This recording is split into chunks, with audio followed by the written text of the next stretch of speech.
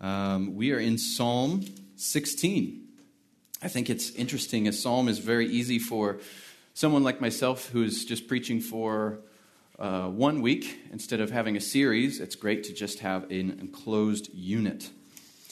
Psalm 16, if you are not familiar with it, is a precious, precious psalm. What type of psalm is this?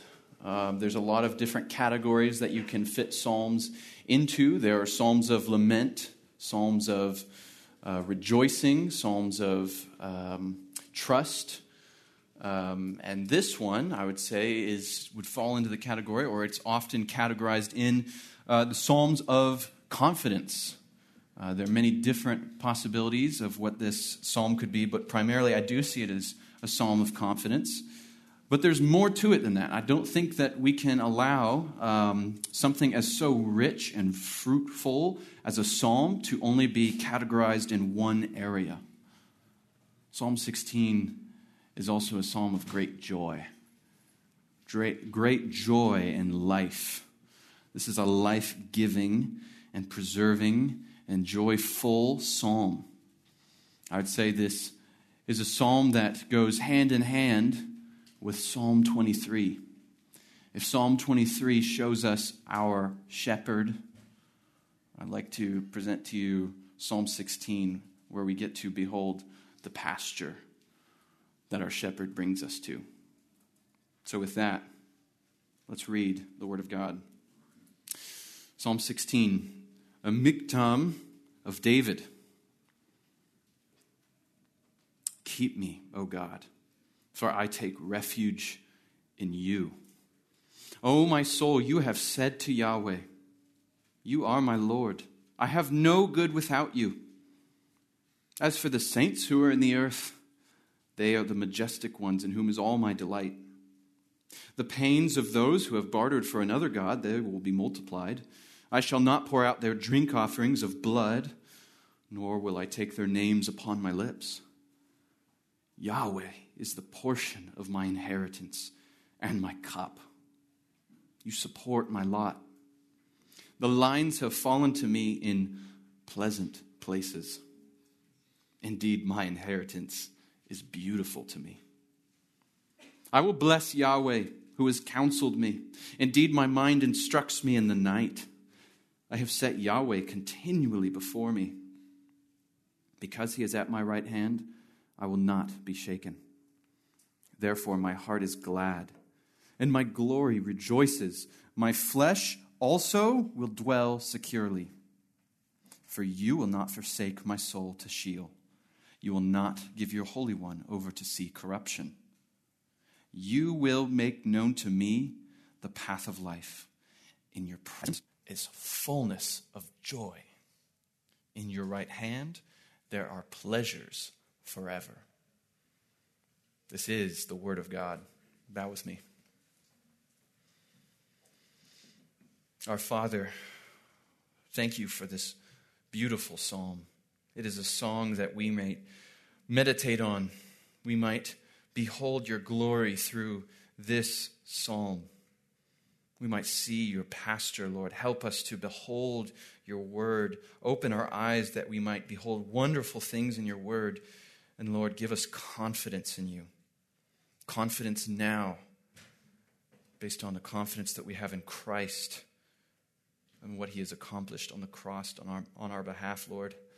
Give us confidence for the future. Lord, you are good and you are our shepherd, Lord. So help us now. Help us to meditate on this word, Lord. Help it to bear down upon our lives and lift us up out of our own sorrow and trials, Lord. You are good and you are beautiful to us, Lord. We love you. We pray these things in the name of your Son, Jesus. Amen. Christ is risen. Amen. Wow, it's not even Easter Sunday. Christ is risen, and he is risen indeed. This psalm points us forward to the crescendo in verse 10 of the resurrection of the Messiah. This is a beautiful psalm. This is our hope. This is where all of our hope as Christians come from. You are here today because Jesus is alive. You are here today because Jesus died and rose again. He is alive. And this is what this psalmist, David, as it's claimed in the first verse, a miktam of David, he says, your Holy One will not see corruption or undergo decay. This is the hope that David has. But this hope that he has begins now. A miktam of David. This is debated as to what this means. There's not a real consensus over what it actually refers to, but a miktam, some say this is the golden psalm. This is there are a few psalms with a miktam of David. But this one seems to have a root in the word miktam of inscription. There's also the potentiality of it being a special song, or the meter as what it was played. That's what Calvin thought. However, I think that miktam, coming from the root of inscription, would probably be best. The idea is, write this down. Write it down. Find a pen, get your notepad, write it down. Find your chisel, find a stone tablet, engrave it. Engrave it upon your heart. Remember this. Psalms were created that you might meditate on this, that you might recite it, that you might sing it, that you might bring it into remembrance daily, that you might think on it. I can't tell you how many times I'm walking throughout the day or I'm doing something and a psalm or a song comes to my mind, a tune, a hymn, a melody, and it leads me to worship the Lord. That's what psalms were composed to do. They were composed to bring our mind to the Lord and to the truths that He has for us. Now, in Psalm 16, there are really three convictions that David is rehearsing to himself. Three convictions.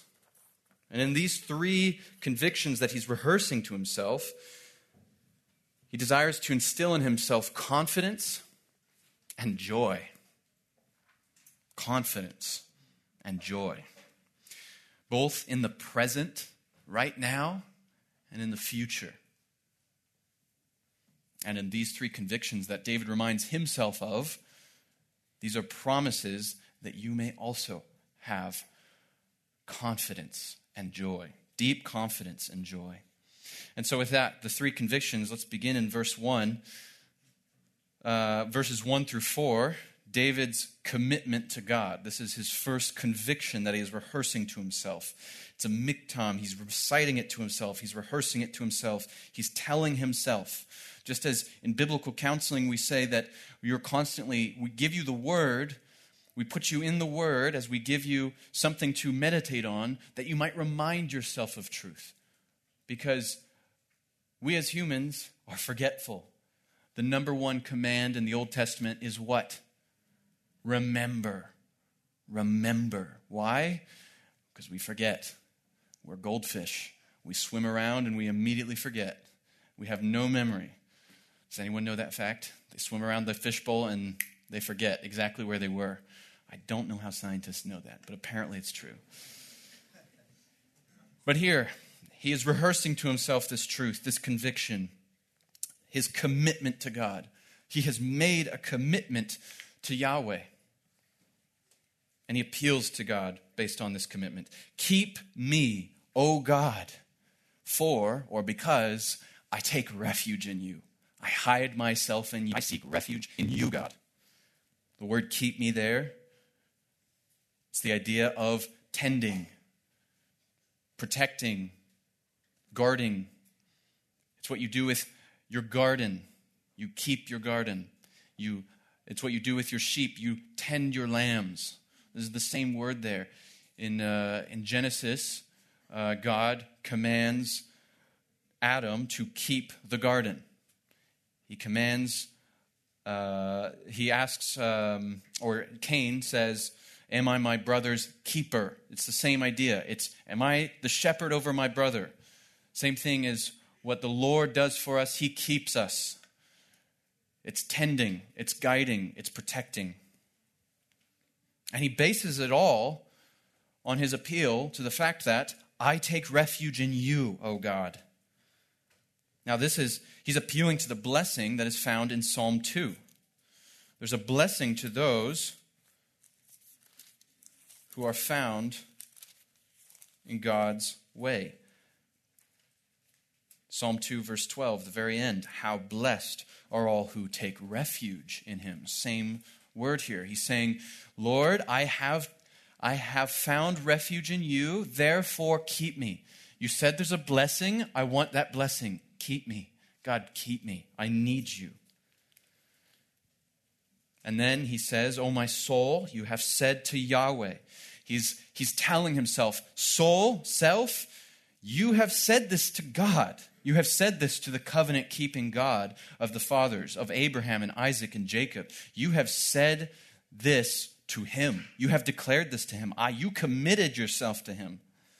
Now it says, O my soul, I am telling myself, you have said to Yahweh. This isn't, if you see in the NAS or the LSB, or I don't know what version you have, but in mine it's in italics because it's saying it's not actually there, but it's implied by the second person singular feminine of the Hebrew, saying you. That's a feminine.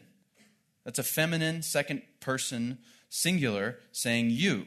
Now, why would that be feminine? Well, the word for soul is feminine. He's bringing that in, especially as we see later, soul is brought up in verse 10. So he's keeping it to himself. He's saying, soul, you have said to Yahweh, you are my Lord. You are my master. He's reminding himself of this commitment, that I have set him as my master. I do his bidding. I do his will. Just as Jesus himself said, I do the will of my Father who sent me. So David says, I am here for him. He's reminding himself of whose slave is he. He is the Lord's. David might be king, but he submits to the King of Kings. And then he says, I have no good without you. This is not a moral good. This is not an intrinsic ethical good. Right here, it's actually, I have no good thing apart from you. Not one good thing do I have in this life, or have I ever had apart from you, O God. And he is reminding himself of this.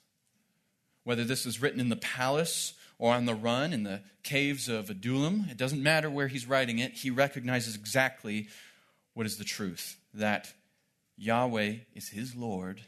He submits to him. And that no good thing has he ever possessed apart from him. And I bring this to you because as he commits himself to God's care, he's instilling confidence. He's reminding himself of these truths because he knows who his God is.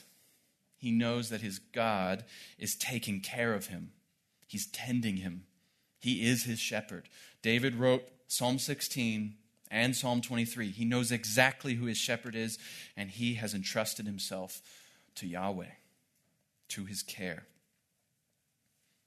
I think that what's interesting as believers is that we're very quick to forget who our Lord is. We're very quick to forget where we find comfort, where we find good comforts.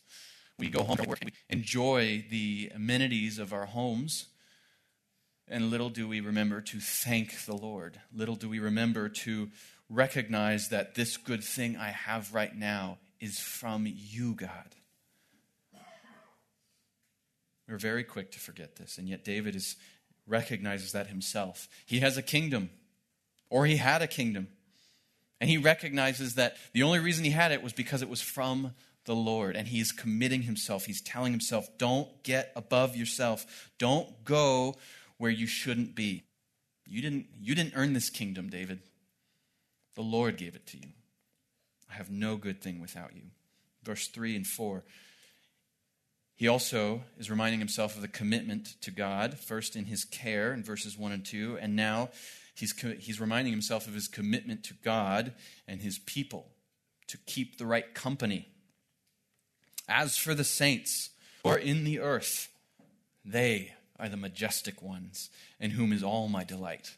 The saints, that's you, that's me, the holy ones, the ones whom the Lord has declared as holy.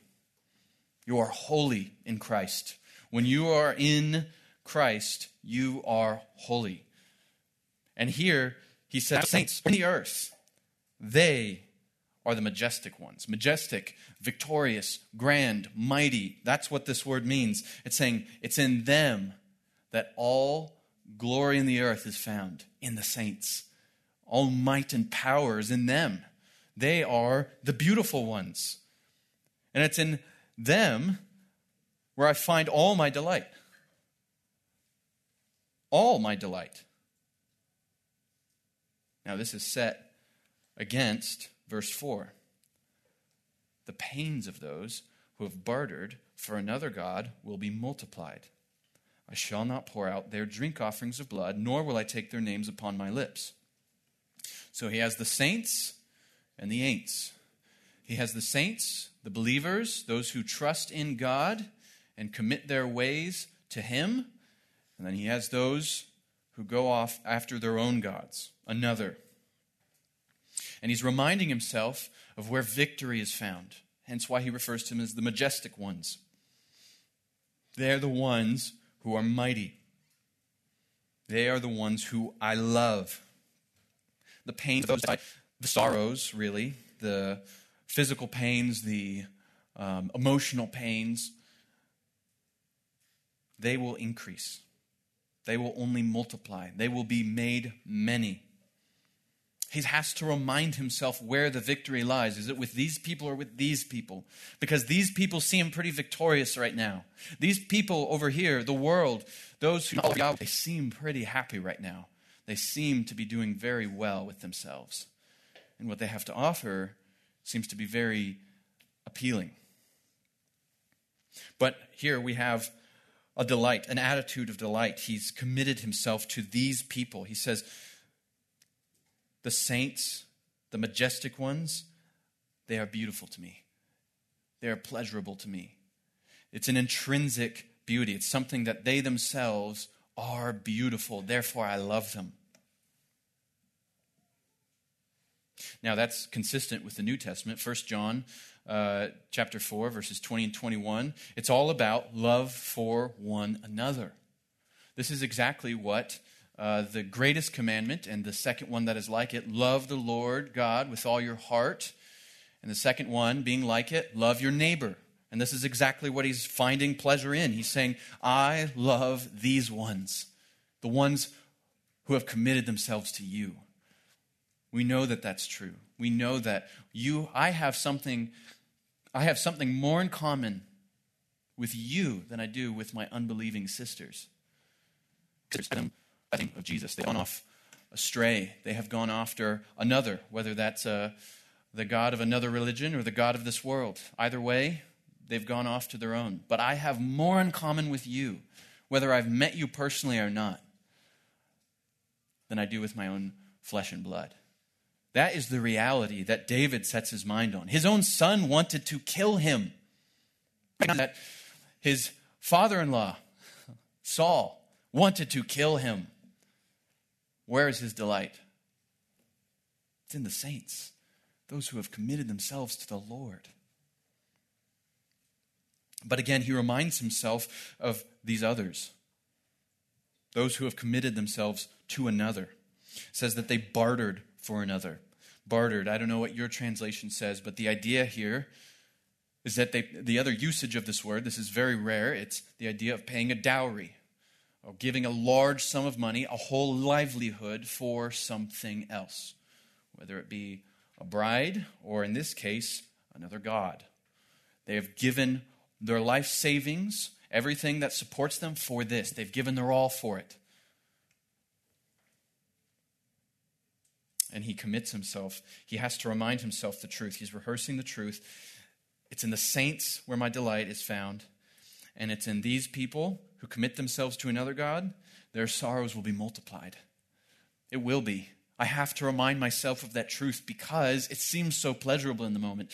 As Richard Sibb says in The Glorious Feast of the Gospel, that the devil loves to tempt us with little dainties. That's little candies. He likes to put little candies in front of us. It promises us instant gratification and pleasure. You know, Julie and I have this little box of candies where we hide our chocolate so that when we're cutting out sugar, we know exactly where it is and we know exactly what not to touch. But every night after a meal, I go over to the chocolate. And me and all my self-control that I've been preparing myself for years, I say, how could you? How could you even ask? Just bring it. Don't ask, just bring. That's what I say. The little dainties, the little candies, they're so pleasurable. Oh, I just need that. I heard an amen, I think. They're so good. But that's exactly what the devil likes to put in front of us. It's pleasurable. There's some sort of instant gratification. It tastes good. I like it. And that's exactly what the devil uses in everyday life. He gives you something that promises instant gratification and lies to you saying, this is good. This is good. This is better. Take it. That other joy you have, it's far off. It's not to be found. I have something right in front of your eyes. Take it. And that's what Richard Sibb says in his book, is he's saying, fill up with Christ. Eat the meal, the feast of Christ. You know when I say no to sweets is when I literally cannot fit another thing in my stomach because I have tasted the feast and I thought it was good and I filled up on it. And that's exactly what Richard Sibb says, is he says, follow Christ and be filled up with the full feast of Christ.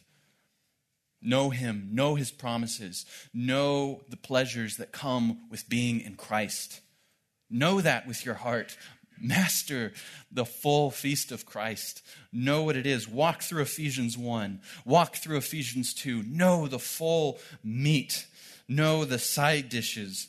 That being that you were chosen before the foundation of the world, that you were adopted, that the robes of your sin were washed in the blood of Christ. Now they are white. Be satisfied in Christ. And that's exactly what David is doing. He's recognizing there is no pleasure. There is no pleasure with these ones. Rather, there is pleasure and delight in God's people. Not only do I commit myself to God, verses 1 and 2, but I commit myself to his people. And I don't even consider these other ones, those who pour out their drink offerings of blood. Look at how gruesome that is. This is the only time that it's a drink offering of blood. It's that they would pour out unto Baal, they would dump out their blood onto the ground. They would typically it would be a drink offering, but here specifically it is blood. It's cultish. And that's exactly what the world has. It's cultish. It's wicked. They go after another god. They will do anything to serve their God. And he's saying, I won't do it. I won't be found there. Nor will I even take their names upon my lips. He's referring to the God that mentioned them. Now, we don't really have the little statuettes that they did back in their time. Maybe we do. Maybe you're really into collecting action figures. But the point of this is saying that gods are found in many different shapes, sizes, forms, and mediums. I don't know what you do with your phone. I don't know what you do with your family. I don't do with affections. But if you set your affections upon anyone other than the Lord and set that as the most important thing in your life, it will show. It will show.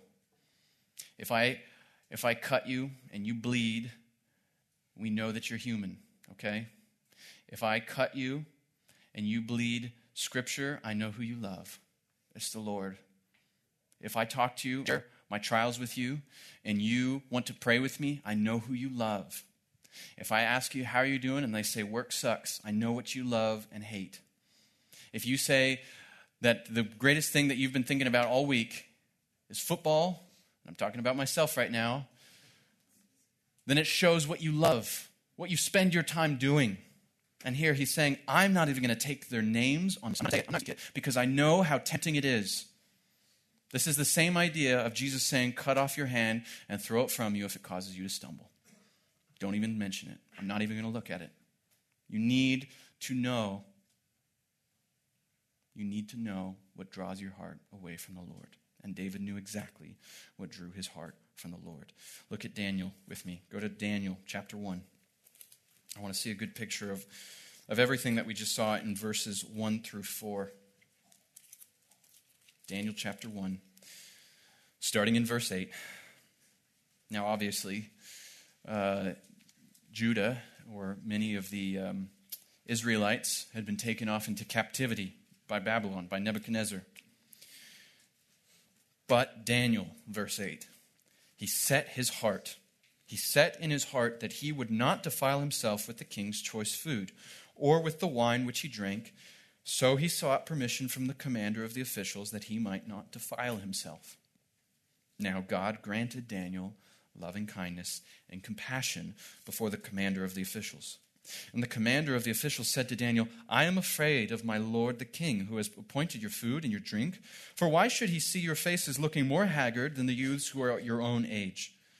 Then you would make me forfeit my head to the king. But Daniel said to the overseer, whom the commander of the officials had appointed over Daniel, Hananiah, Mishael, and Azariah, please test your servants for 10 days, and let us be given some vegetables to eat and water to drink. Then let our appearance be observed before you and the appearance of the youths who are eating the king's choice food. Compare and deal with your servants according to what you see. So he listened to them in this matter and tested them for 10 days. At the end of 10 days, it was seen that their appearance was better, that they were fatter than all the youths who had been eating the king's choice food. So the overseer continued to withhold their choice wine and kept giving them vegetables. And as for these 4 youths, God gave them knowledge and insight in every branch of literature and wisdom. Daniel even understood all kinds of visions and dreams.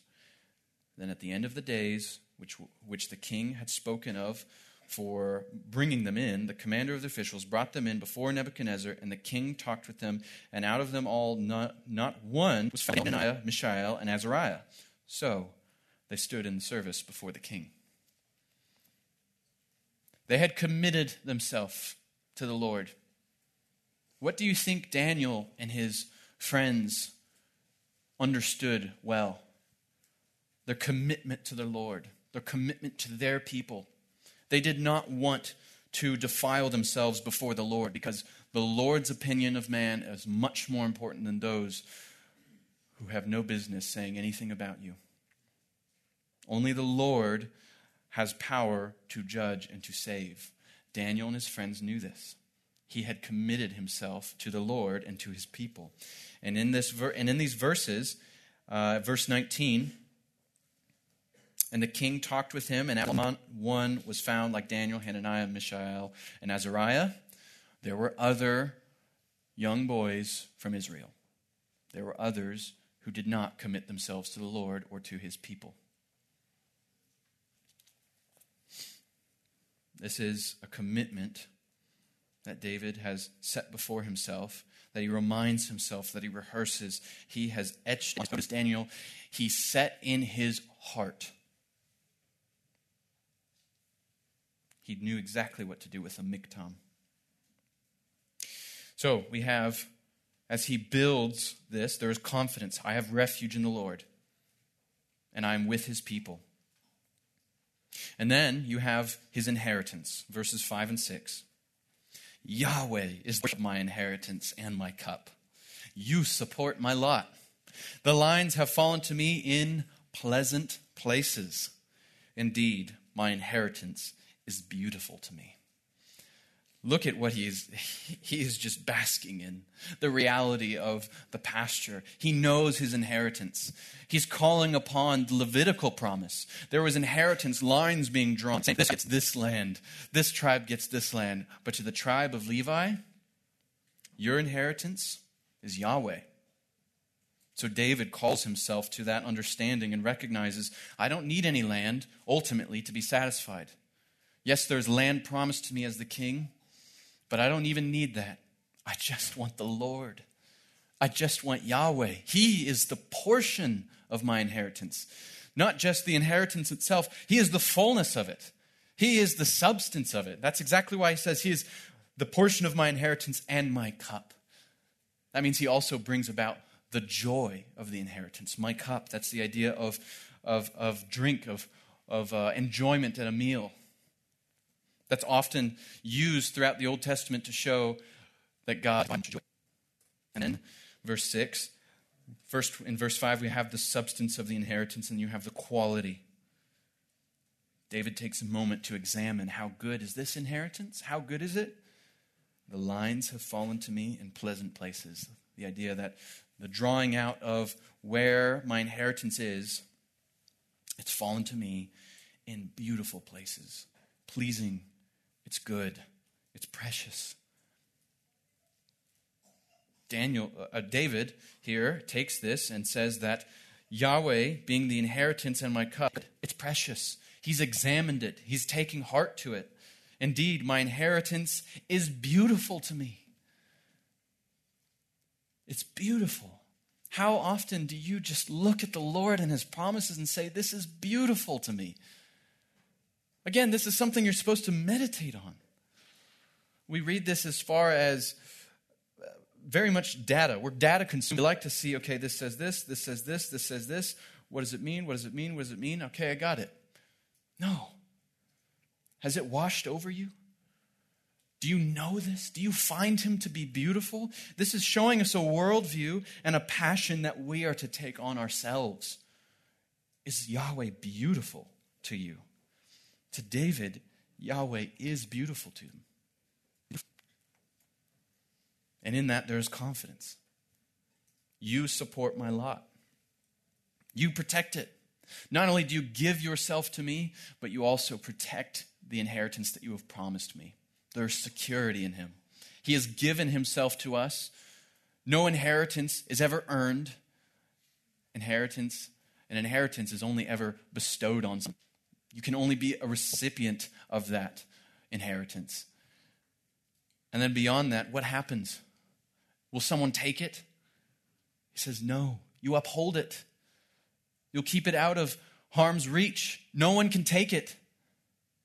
Similar to the promises of Jesus that no one can snatch us out of his hand or the Father's hand. If you are Christ, your inheritance is secure. And that's precious. Does that not make you rejoice to know that your inheritance is God himself? What else could I want? What else could you possibly want? And that's exactly what David is telling himself. He's saying, Yahweh is my inheritance. Not this kingdom. Not this land. Yahweh is my joy. He's my cup. He's precious to me. He is beautiful to me.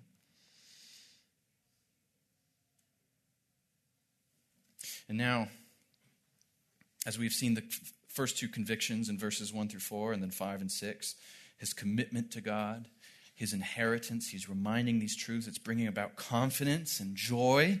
And finally, verses 7 through 11, his life with God. David's life with God. I will bless Yahweh, who has counseled me. Indeed, my mind instructs me in the night. I have set Yahweh continually before me. Because he is at my right hand, I will not be shaken.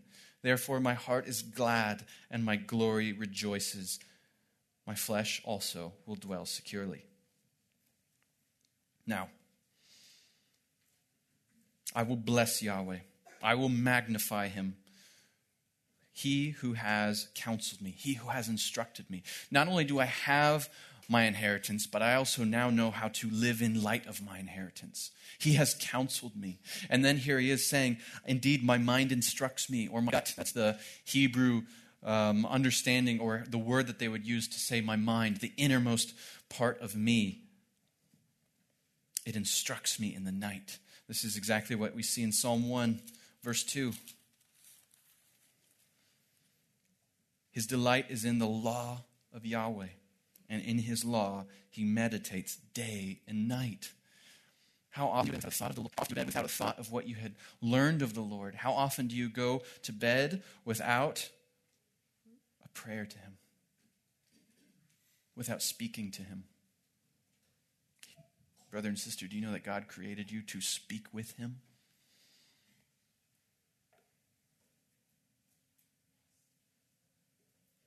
So he sits in bed and he's reminded of these truths again and again. Yahweh has counseled me. I will bless him. He has taught me in his word. I will follow him.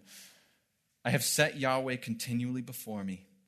My mind is on him. My eyes are on him. I don't want to say even the names of those gods that others follow. I don't want my eyes to look over there. I want my eyes on him. I have set him before me. Notice that he has set him. It's not just suddenly is before him. It's that he has set him before him that he might follow him. You have to set him before yourself if you are going to follow him.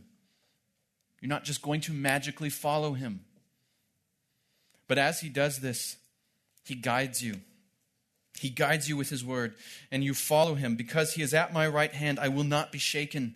That's the promise of the end of verse 5 of chapter 15 of the Psalm 15.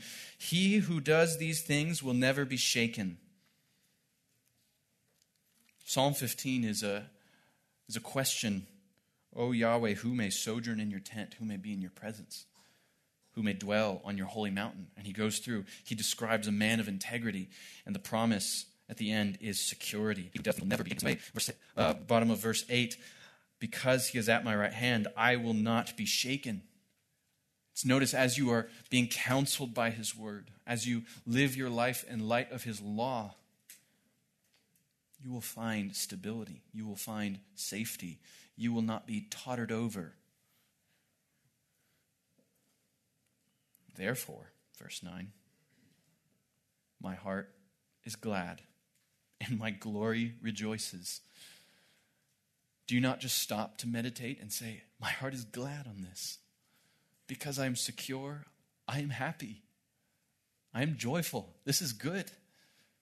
This brings a smile to my face. My glory rejoices.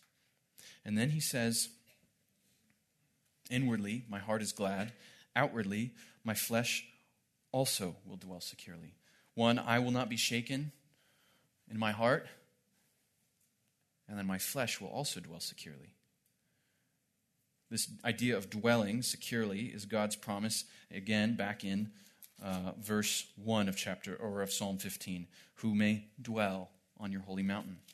And then he gives the answer. It's those who follow his word and walk with integrity in their lives. So now he's saying, my flesh will also dwell securely. The here and the now, my life right now can dwell securely. I entrust the Lord with my life. But then, verse 10, he says, do not forsake my soul. The idea of death. You will not leave me. You will not abandon me to death. Death is not the end. What is the end of an inheritance? Your death. Once you are given something, an inheritance, the only thing that can take it away is death. And David is saying, not even death will separate me from being with Yahweh and taking pleasure in his inheritance, that is Yahweh himself. Not even death will separate me. That's my soul. But what about my flesh? You will not give your Holy One over to see corruption. You will not give your Holy One over to see corruption. In Acts 2, Peter quotes from this passage to speak of the Messiah. He says that David wrote of the Messiah saying, and he quotes verses 8 through 11 here. You will not give your Holy One. Literally, it's your Hesed one. I don't know if you know this word, but it's probably it's like seminary students' favorite Hebrew word of all time because it's the only one they can remember. But it's the idea of your loved one, your beloved one, your covenant loved one. This is one whom God has covenanted love to keep and set apart as his. Now, David obviously receives that covenant. He experiences God's loving kindness. It's typically translated as loving kindness or steadfast love. However, he's saying that this one is the object of God's Hesed love. You will not give your beloved one over to see corruption or to undergo decay. This is a bodily decay. This is a bodily corruption that he's referring to. His body will not stay in the tomb. The bodily resurrection is why we're here today. We don't believe in just a spiritual resurrection. We believe in a real resurrection. So David is saying, Lord, I believe you, I trust you. My heart will dwell securely, but what about my flesh? You have made me a whole man. You didn't just give me a spirit, you gave me a body. Will I get to live in your presence, not just spiritually, but physically? Will I get to experience you and all the senses that you've given me? And he says, yes, because one, your beloved one, will not be over to see corruption. His hope is set forward. He knows in 2 Samuel 7 that there is a blessed and promised seed that will proceed from him and inherit the kingdom and will fulfill all promises. And that is Jesus. This is prophetic. David knows exactly who he's speaking of. The Holy Blessed One who will accomplish this. And because of him, I will dwell securely, both in soul and body. And now verse 11. This is his restatement of everything. You will make known to me the path of life. In your presence is fullness of joy. There are pleasures forever. Now when he says, you will make known to me the path of life, you will teach me the path of life, the way of life. This is a very unique phrase, and it's actually a proverbial phrase. You won't find it anywhere else specifically, except for in the Proverbs. It's the path of life. You will make known to me the path of life. They do not walk in the path of life, or the path leading to life, or the way leading to life. In Proverbs 10, verse 17. If you want to look there with me, I'll show you some of this. It's a proverbial term. Proverbs chapter 10, verse 17.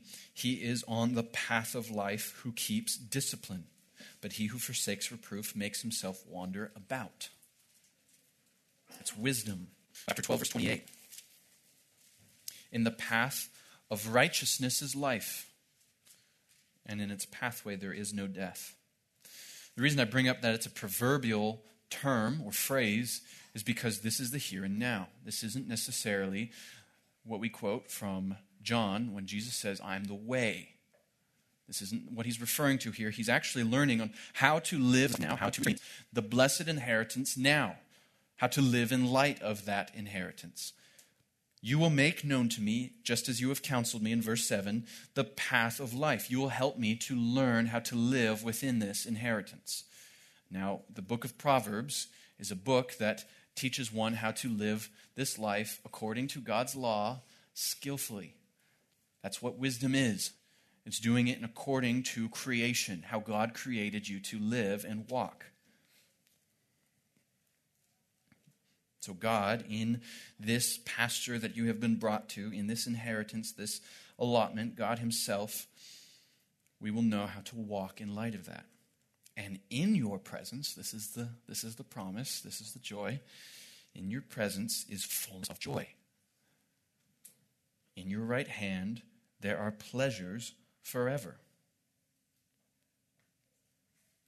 I think it's interesting that Jesus, as he was leaving the disciples, he told them that I leave for a time, but your joy will be full. And it's in his departure from them that they are most likely weeping, saying, don't leave us, Jesus. To where do you go?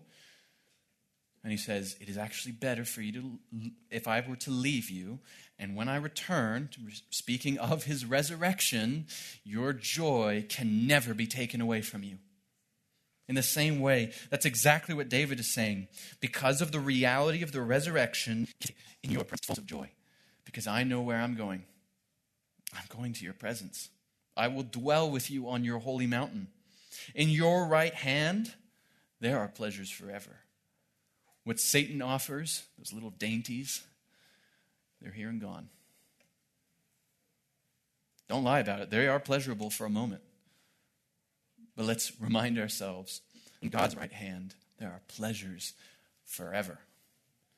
Do you know that? Do you know that in God's right hand there are pleasures forever? In His presence is fullness of joy. Do you know that? Do you believe that? Do you rejoice when you hear that?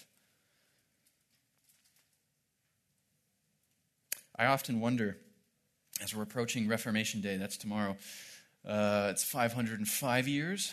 Yeah, 505 years since Martin Luther nailed the 95 Theses on the door of the Catholic Church. And I always wondered, how did he have that courage? How did he have that courage to write those? I mean, just imagine, he's penning it today.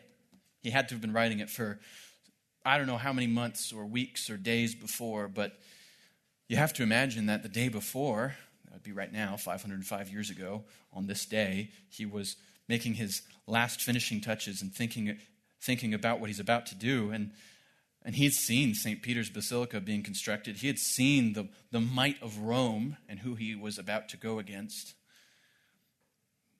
How did he do it? How did he?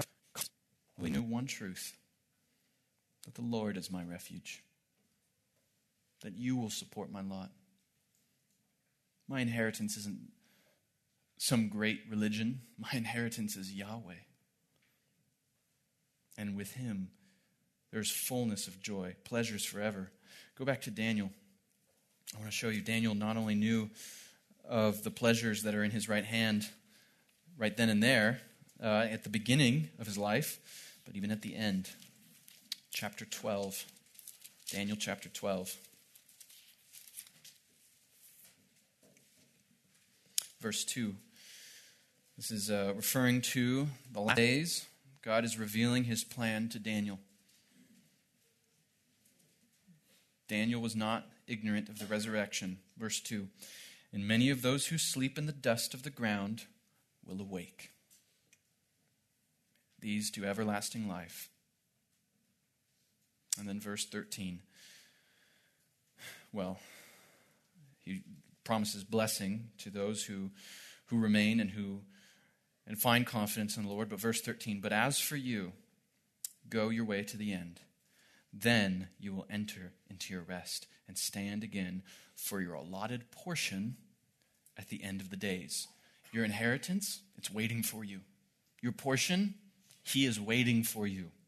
This is the joy set before Him, the same reason Christ went to the cross with joy, knowing exactly what rested before Him. That's what gave Luther confidence. I want to share with you another reformer, an English reformer, the story of him recorded in Fox's Book of Martyrs. John Lambert, as recorded in Fox's Book of Martyrs, he says of John Lambert, on the day appointed for Lambert to suffer, he was brought out of the prison at 8 o'clock in the morning. Being warned that the hour of his death was at hand, Lambert was brought out of the chamber into the hall. He saluted the gentlemen present and sat down to breakfast with them, showing neither sadness nor fear. When breakfast was finished, he was carried straight to the place of execution at Smithfield in England. According to records, the manner of his death was truly horrible. Of course, he was chained to a stake, and a pyre was set underneath him. It was blazing, and after his legs were consumed, and just a little fire approached him, and pierced him with a spear mixed with a battle axe, and lit him up as far as the chain would reach. And while he was dangling there without legs and with his singed hands, he raised those half-consumed hands and cried out to the people listening these words, none but Christ. None but Christ. And so, being let down again from their halberts, he fell into the fire, and there his life ended. There he entered glory, and one day that singed, burnt body will rise from the dead, and he will live in body and spirit with God, his inheritance. He will live with his shepherd in his pasture. The inheritance is God. Our shepherd is God. Know that you will be kept if you put your trust in him. If you don't know Jesus, you don't know your shepherd. If you don't know Jesus, you don't know this great inheritance. Christians, do you have joy? We should be the most joyous people. We know what's set before us. It's God himself. This is a psalm that should bring us to praise him, to sing praises. In your presence is fullness of joy. In your right hand there are pleasures forever. Let's pray.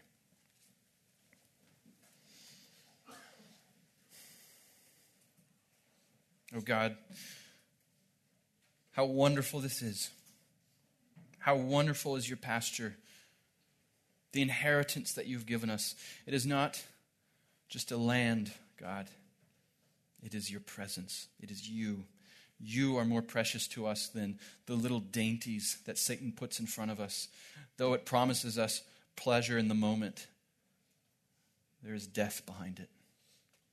Lord, we know there is life in obedience to you, and there is joy in obedience to you. Lord, please help us. Help us to walk obediently together with the saints because we love one another. Help us to abhor the things of this world. Help us to avoid the things that draw our minds away. Help us to avoid the crowds that take our hearts away from you, God. Why? Because of Why? Because of our inheritance.